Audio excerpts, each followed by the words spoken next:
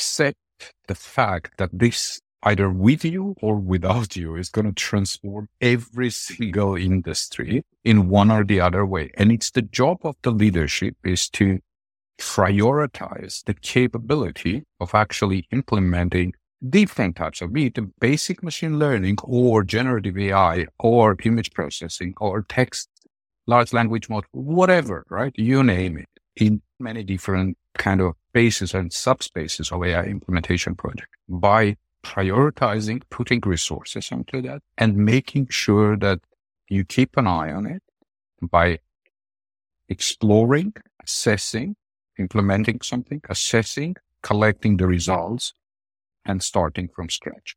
Explore, implement or experiment, assess the result, and so on. And so this cycle is not always fitting into the logic of a large corporate where you have a project, where you have a cost benefit case and you do it. Because frequently you will find out that some things just don't work the way you expect it, do not have that kind of ROE on your kind of investments, and so on and so forth. But not being engaged, not being involved in that game is not a solution. So you better start playing it now. Hello, Ara. How are you today? Hello, Monica. I'm very well. Thank you. How are you? I'm really good. Thank you. Very looking forward to our conversation. Me too. Yeah, thank you. Thank you for coming to the show because just to add context for everyone, Ara and I met a few months ago in Amsterdam. I was going to Money 2020. Then before Money 2020, there was another conference from the Banking 50. And both of us were speakers in that conference. And we just happened to sit next to each other. And then he was giving this talk about AI. And I was like, oh my God, that is so interesting. And at that day, I was like, oh, Ara, can I take a little video of you talking? And I did, but it doesn't look that good. So we never posted that video because it's impromptu, not looking good. So instead we were like, let's jump into proper podcast camera mode. And that's why we have Ara today. So thank you, Ara. There was a signal from top so that we will happen to sit next to each other. Exactly. Looking forward to it, Monica. Likewise.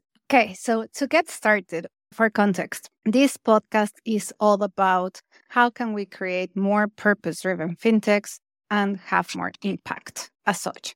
So that's a very important question. So in your opinion, how can we design and build fintechs? I think the idea of financial technology and its purpose is building into the very nature of small scale solutions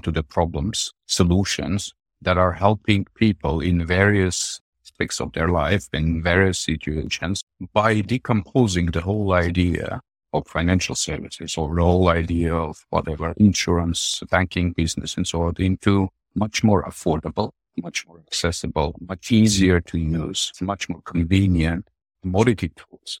And I think making it more purposeful is effectively a part of the DNA of a fintech by disentangling the financial services per se.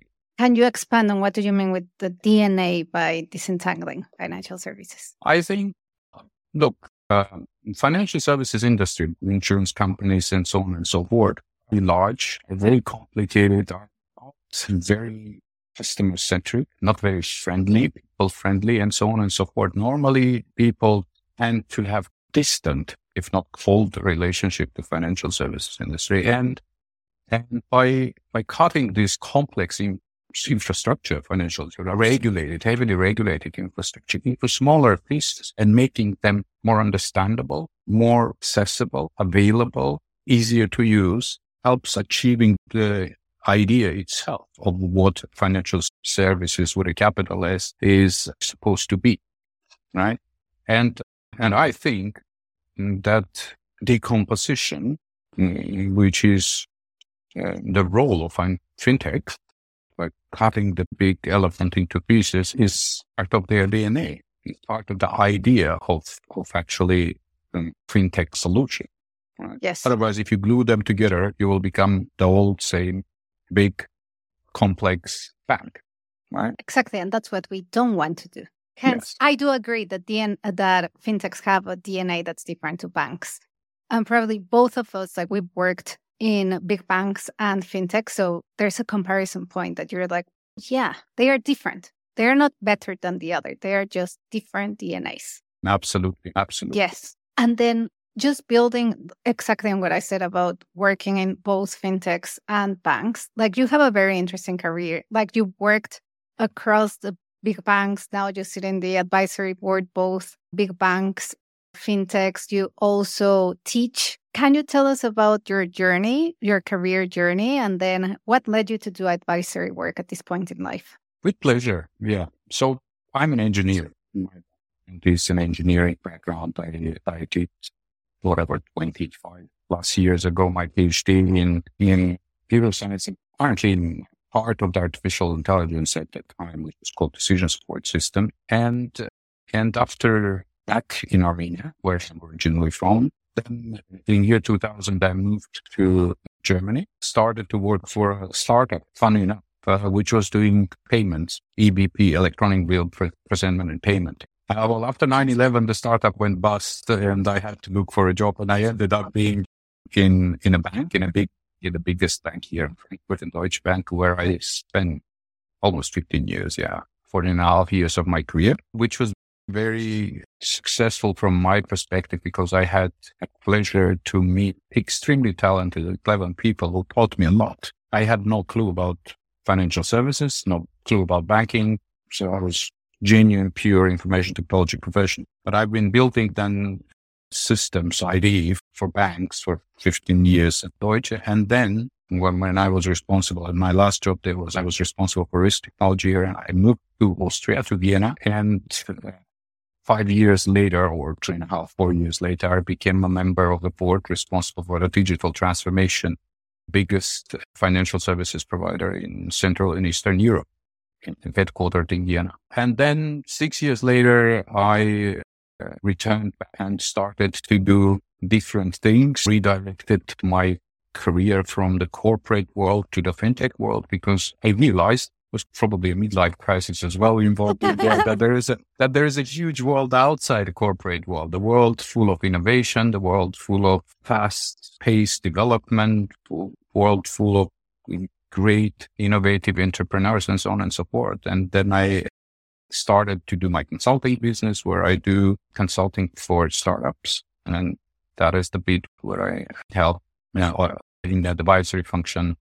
Cognaize, and also another startup with profit, but also do some consulting work to incumbent. Ameriabank is one of my clients. And I think teaching is a part of me that kind of tells me that, okay, now you've been around for quite some time. You've seen quite a bit in the corporate world and now in the entrepreneurial world.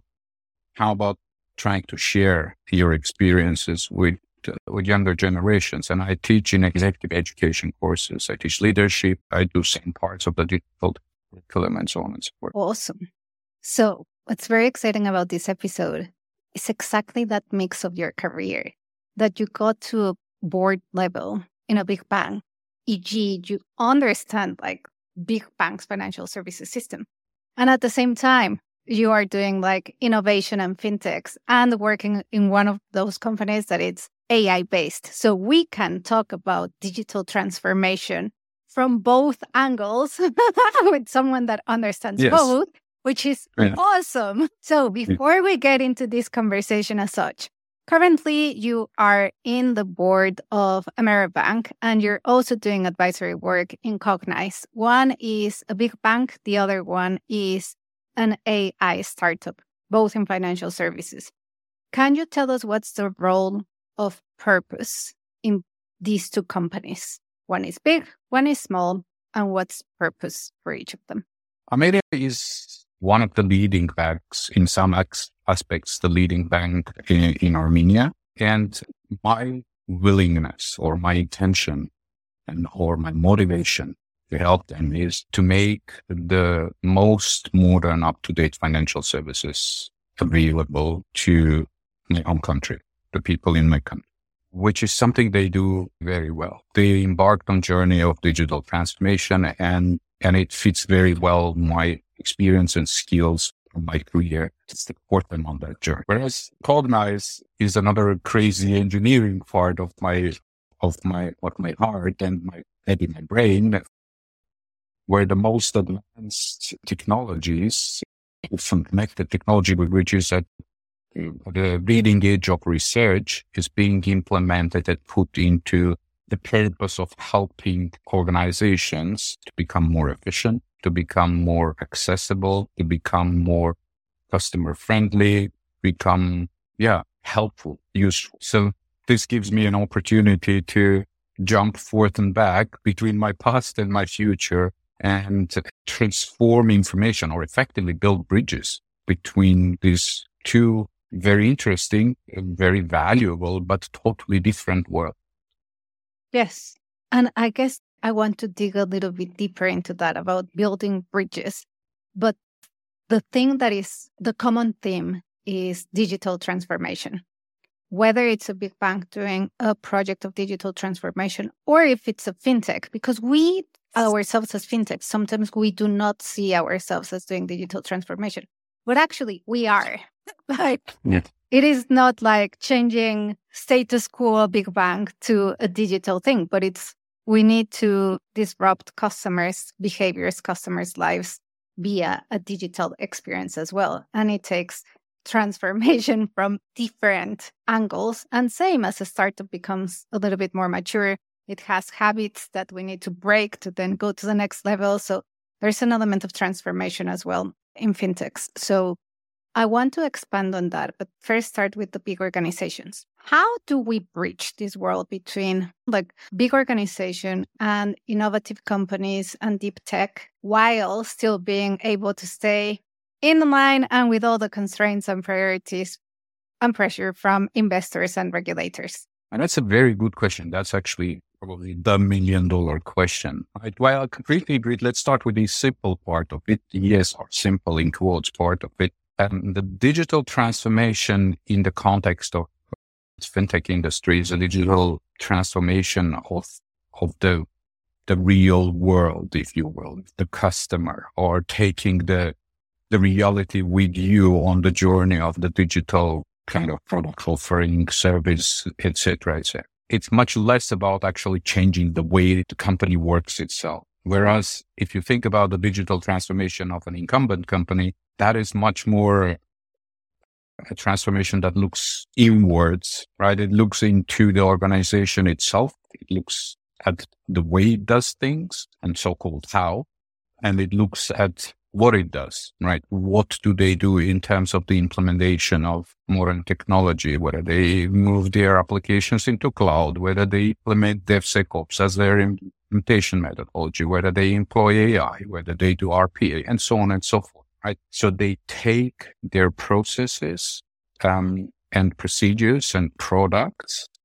and kill everything they know about the way these problems, if you will, are solved, and start from scratch. Yeah. First principle, applying the most modern technology to the solution to create a solution of that problem. Yeah. So that is why I see the digital transformation of a big financial services company, right? And an incumbent company, not necessarily financial services company, by splitting into two pillars. What do you do in terms of the technology itself, and how you do it in terms of ways of working, collaboration, innovation, agility, and so on and so on. Love that. And I want to dig a little bit deeper on the what, that is taking the most modern technology and applying it to your company. What are the challenges that big banks or the incumbents face when they are trying to implement these new technologies? There are many. Let me name a few. There's one that becomes increasingly apparent to me,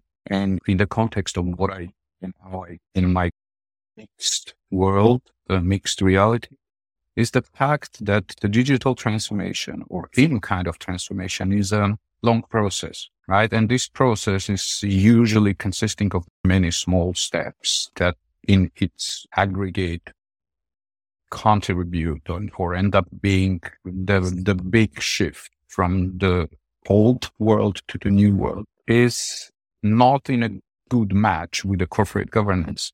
right? Usually people who are responsible for this kind of transformational programs are board members who have reasonably short, 3 years, 4 years contracts. Yeah, which is not always the term of such a transformational program. And management often is simply reluctant or afraid of starting this kind of transformation program because it's bearing huge amounts of risks, and their terms do not give them the opportunity to address them and actually see the results or harvest the results of this transformation. That's why I think it would be fair to say that most of the incumbents in the financial services industry still struggling in actually making big and badly necessary steps towards the new digital reality. And that is why the fintech world is so aggressively biting up all the tastiest pieces of that kind of big service pie. Kind of. It's a challenge because exactly the fintechs are trying to get ahead while the banks have the customers and the banks have the processes and the banks have the know-how and the funds to do it. So how could banks overcome this challenge? Because probably we're not going to change the 3-year tenure of the board. I wish we could, but probably not here in this very podcast. But I think it takes leadership, it takes courage, and it takes an understanding of decomposition of a big problem into smaller pieces. And it takes acceptance that partnering with innovative, smaller companies on resolving individual bits and pieces will bring you that kind of mutual benefit where you as a bank have the trust and the proximity to the customer, and the fintech and new technology company has the speed, has the high-tech know-how, has a product that is badly required on the market. For me, the key word here is a partnership. And partnership is not procurement in classical sense. No, it's not. It's not. Yeah, because if you want to kill a startup, you can put the startup into a procurement process and they'll go bankrupt. And so it's about actually creating meaningful trust-based partnership between the two worlds where the best of both can come into play. Awesome. And we are going to go deeper into that topic. But first, I want to go back because at some point you talked about the what and the how, where the how it's all about ways of working and culture in general. So the more I do this work, I'm like, yeah, the what is very important, but the how means humans. That's more challenging. So what are the biggest challenges that we face when it comes to culture in all this digital transformation process? There are many. One of the biggest ones is the lack of skills, of course, and the lack of the talent that is hardly excited to go and start for a large incumbent financial services organization when they're full of creativity and full of energy and so on and so forth. So one of the biggest challenges in the transformation of financial services industry is in terms of the culture, is the talent itself. Right? You hardly get the people you need. There are also some technical challenges as well, right? There is frequently outdated infrastructure. There is frequently outdated architecture, technological architecture. There's lack of data, right? Which is one of the kind of key ingredients, key components of the digital transformation, especially of what we do in the AI space. And the last kind of important pillar of the challenges or important force that imposes challenges on this is the regulation, the aspects of security, safety, fairness, bias, and so on and so forth. Data protection. This is another huge component and block of impediments to the digital transformation that creates huge amount of headaches to the corporate officers. Yes, and I could add also to fintechs. Maybe not such a big headache, but it's something that, as I've done all these episodes with people and talked to other people outside, when I ask, hey, what is it that you would like to see change? And everybody says like, right. something that slows you down rather than something that enables you to go faster and innovate better. So we need to have that balance.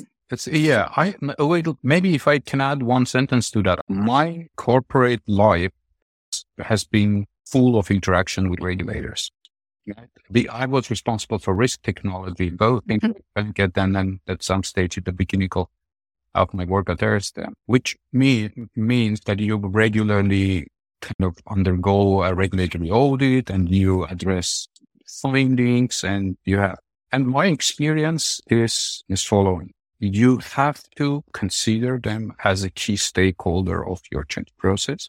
You have to engage into open and honest conversation. You have to ask for help if you need help, because my experience showed that if you base your collaboration with the regulator on this kind of vectors, right, or on these principles, if you will, then it brings another level of trust and collaboration, which is helpful for both, right? Regulators are keen for you to build systems that are making sure that you're stable, safe, and so on and so forth. And you want to make sure that regulators understand the challenges and sometimes even help you to overcome the challenges, to address their concerns and or to provide the best service to the market. And even there, a collaboration and communication is key. Yes, and that comes back to what you said at the beginning about trusted partnerships, including the regulator. Exactly. Awesome. As we move more to the other side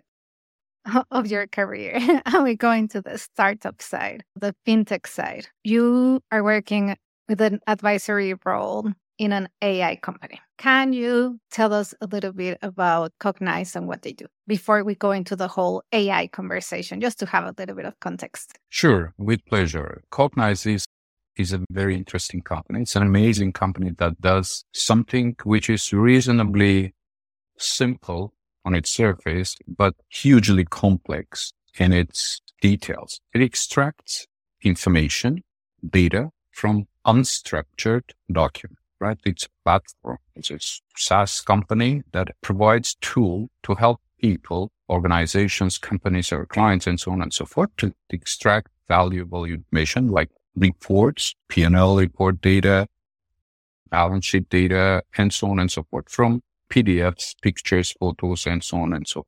Simple problem, very complex solution. Yes, that's what I was going to say, because it seems that this is just, to me, we're just at the beginning of the AI revolution, right? And this is just a very specific use case that just on that use case, we can see the complexity. How do you extract data? It's not that easy. No, it's not that easy. So if we go a little bit into high level and we say AI financial services, what do you think are going to be the biggest challenges in the next 5 years when it comes to adopting AI technologies? First is skills. Second is data. And third is probably regulation. What can we do about it right now? Skills is very easy in quotes. So I'm sorry, I'm being cheeky. I think you have to acknowledge and understand that there are things that you can do as a company undergoing a digital transformation. There are things that you can do yourself, and there are things that you need to partner. Like if you look at the partnership landscape of the most advanced digital companies of these days, like Google's, Amazon's, and so on and so forth, they're partnering with hundreds and hundreds of the smaller companies to get their services done. So this you have to accept in the first place. Second is probably the most challenging one, data. And this is the bit where we come to help, right? We help companies to recreate or restore the data they've lost on the way of by killing the data itself, making them PDFs and putting them into kind of endless archives where the data is effectively being lost. And there's a lot of homework that organizations need to do in order to implement all the kind of data governance framework, quality framework, and so on and so on. That's a big amount of work that has to happen. Yes. Because in my head, I'm like, data quality just on its own. Yeah, it's a huge problem. It's a huge problem. And the third is, as I said, if you go back to the regulator, I think close of kind of collaboration. And it's in terms of, if you look at in this triangle of a kind of service provider or startup company, innovative company, the client, let's say a big bank and some more insurance company or whatever, and the regulator that kind of carefully observes that space, it's in interest of all three effectively to make sure that the solution that is built by one and implemented by the other is happily accepted by the third, by the independent observer. So I see it as a collaboration. You think about, I'm like, oh, that is a little bit more complex than just like you as a fintech and the regulator. Now it's you, the fintech, the regulator, and the third party. Yeah, and the good thing is that I think we just have to accept that that's the new kind of normal way of doing things, right? And try to make it work for the industry as a whole by making sure that the collaboration or this triangular collaboration is seen as such. You just said something very true, that this is the new normal. That's it. AI is not going away.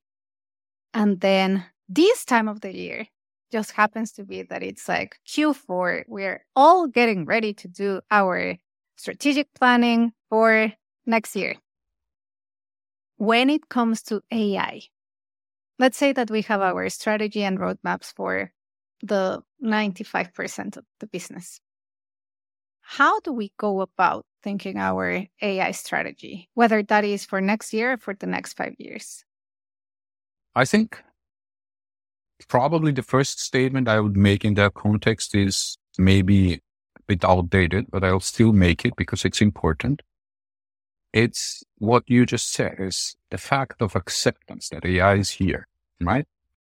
Our discussions with our clients 2 years ago or 1.5 years ago were totally different. We're starting explaining what is AI and need it and so on. Now I think this is done, right? Everybody is, okay, good. AI is here. It's reality. That's the first step.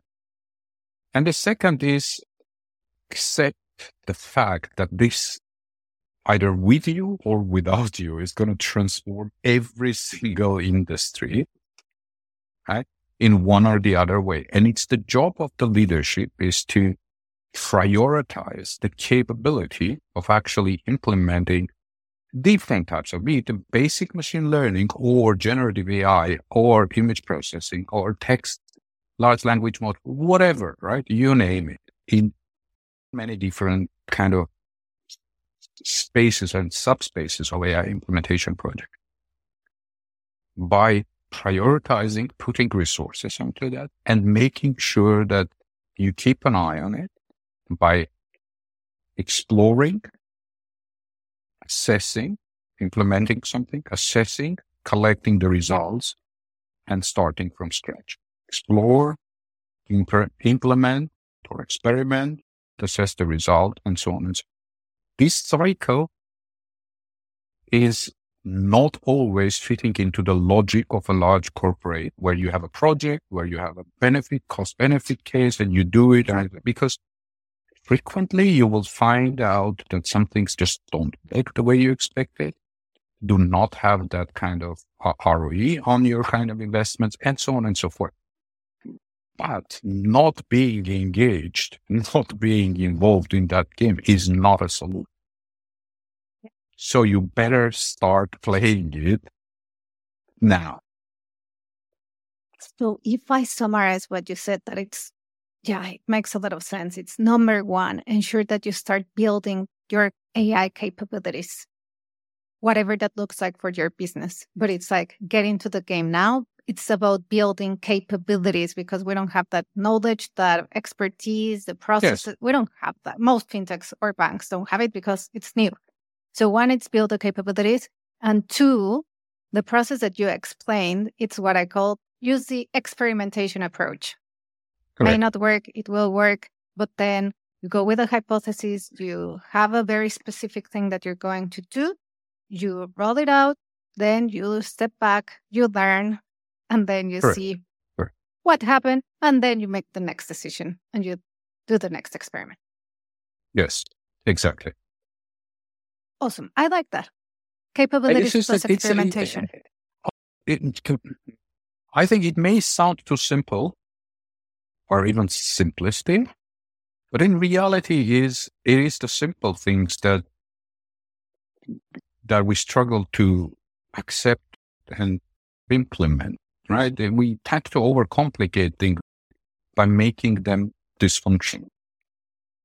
And if Yes, we, simple.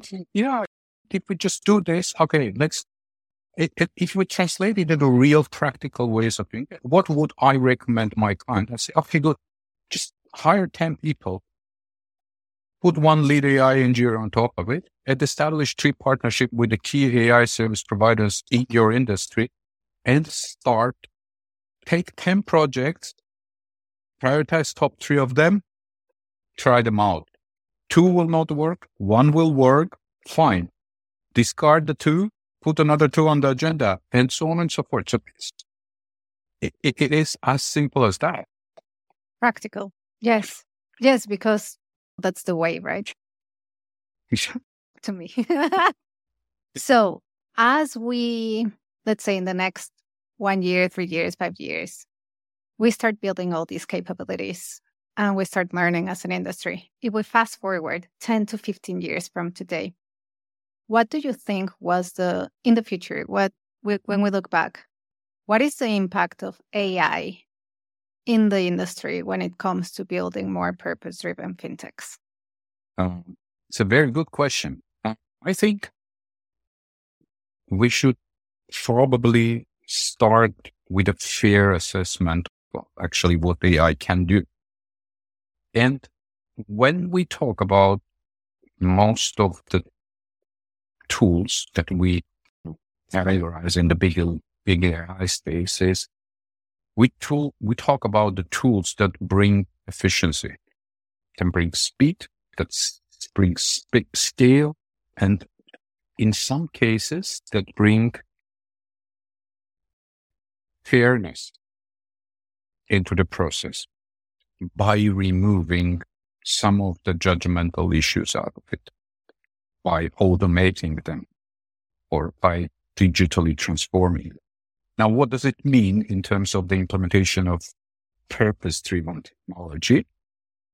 By making processes efficient, you make them more accessible to a broader public. If something is much more cost efficient, products are cost efficient, if they're cheap, and so on and so forth, obviously larger community can make use of them, can benefit from them.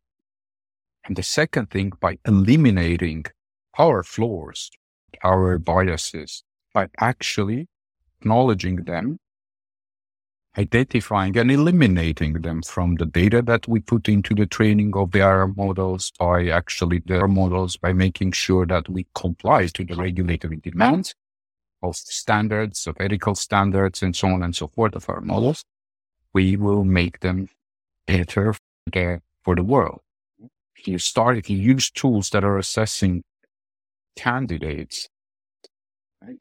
We know this classical case of AI bias based on the training information that is applied to the existing batch of CVs will permanently choose a specific subset of people which is correlated to the historical best thing, right?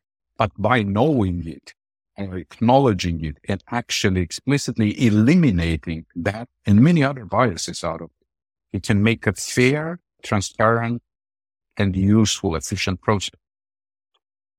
So we need to become very good at finding those biases such that we train the machine to not be biased, basically.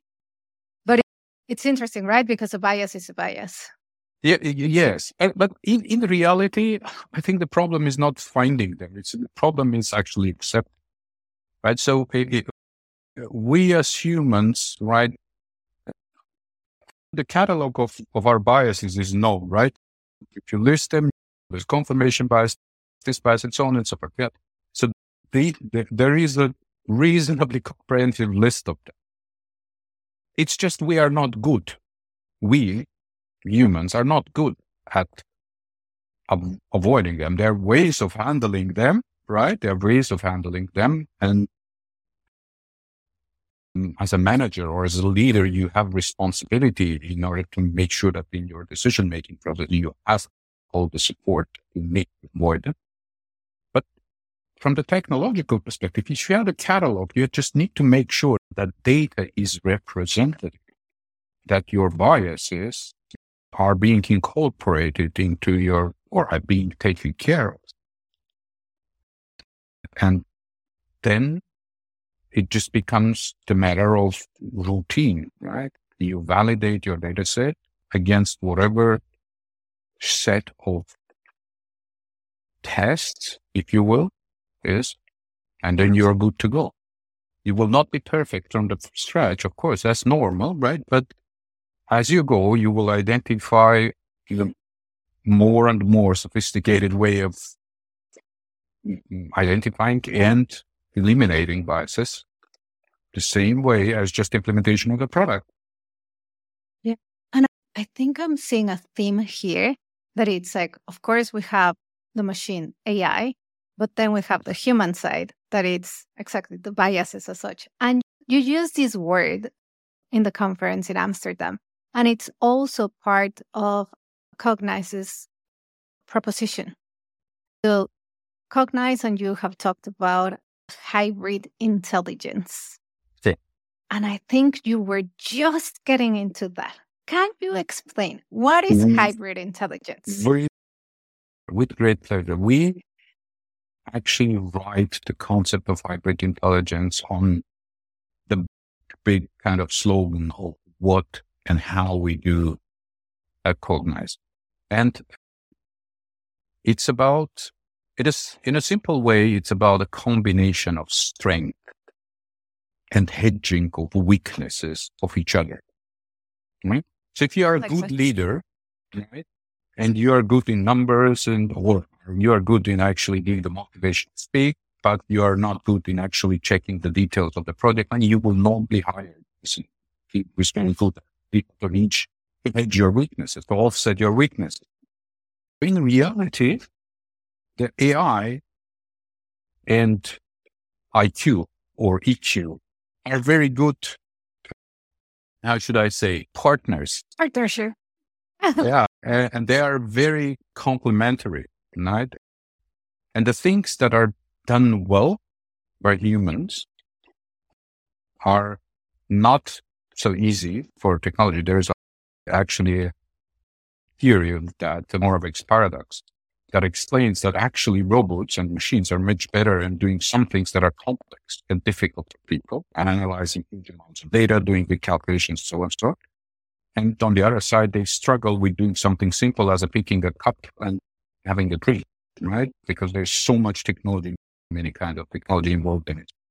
So by accepting that fact, we think that the hybrid intelligence, so effectively a partnership between AI and a person, will make the person much more efficient and will help the person to get rid of the routine, waste of time, waste of effort, and make much more productive and efficient.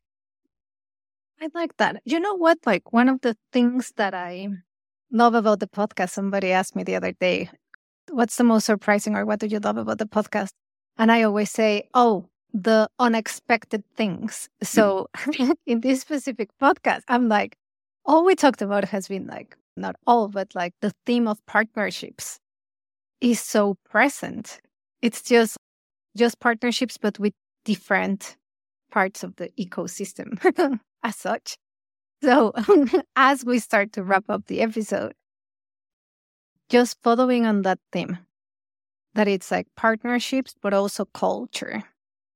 And we have the incumbents, we have the established fintechs, and now we have the rise of the AI startups.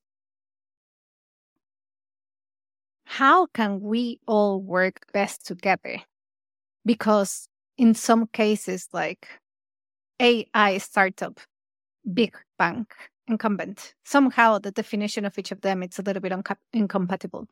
So what's your take on how do we make this partnership a successful one? My instinct tells me, also, as I said, we said beginning them of the teaching, and one of the master classes I use is about the trust. It's about the trust as enabler of digital transformation. And I talk about the trust in the working environment, in the relationship between leaders and their team members, in the relationship between different parts of the organizations, trust between different departments, divisions, and so on and so forth. And I accept and understand that it's a multidimensional problem. There's millions of puzzle pieces that all contribute and add up to trust. But I think this logic works very well with the way I think the collaboration between the corporate world and the innovative startup world is going to be successful, right? It's first the acknowledgement that they're different, that they're diverse, right? And acknowledgement as they are, yeah. And by accepting this, having the courage to put the trust as a key component of partnership between both parties, right? I learned over my career in the most painful way that the contract is the worst possible place you need to look at for the solution with your relationship between you and your providers, right? The best way are the people that are sitting next to you around the table. The partnership, alignment on the common goals, understanding the purpose of what it is that we are going to achieve together helps us go big chunk of the way that we need to get in order to achieve. And there are multiple ways of partnership, right? Some companies have the client service provider relationship, some are investors, some are just advisory relationship, and so on and so forth. But the core idea is are we in agreement about the common mutually beneficial goals of what we're trying to achieve? And if you spend 90% of the time on alignment on that very specific goal, then everything else works out automatically. Yeah. So I think in the age of AI and artificial intelligence, the human aspect of the relationship between two parties and understanding of what it is that we are jointly addressing is the key to the solution of the problem. I love that. Oh, I have this saying that the future of fintech is human. And that's exactly what it refers to. It's not about AI. It's not about technology. It's about being more human across all the touch points in the ecosystem.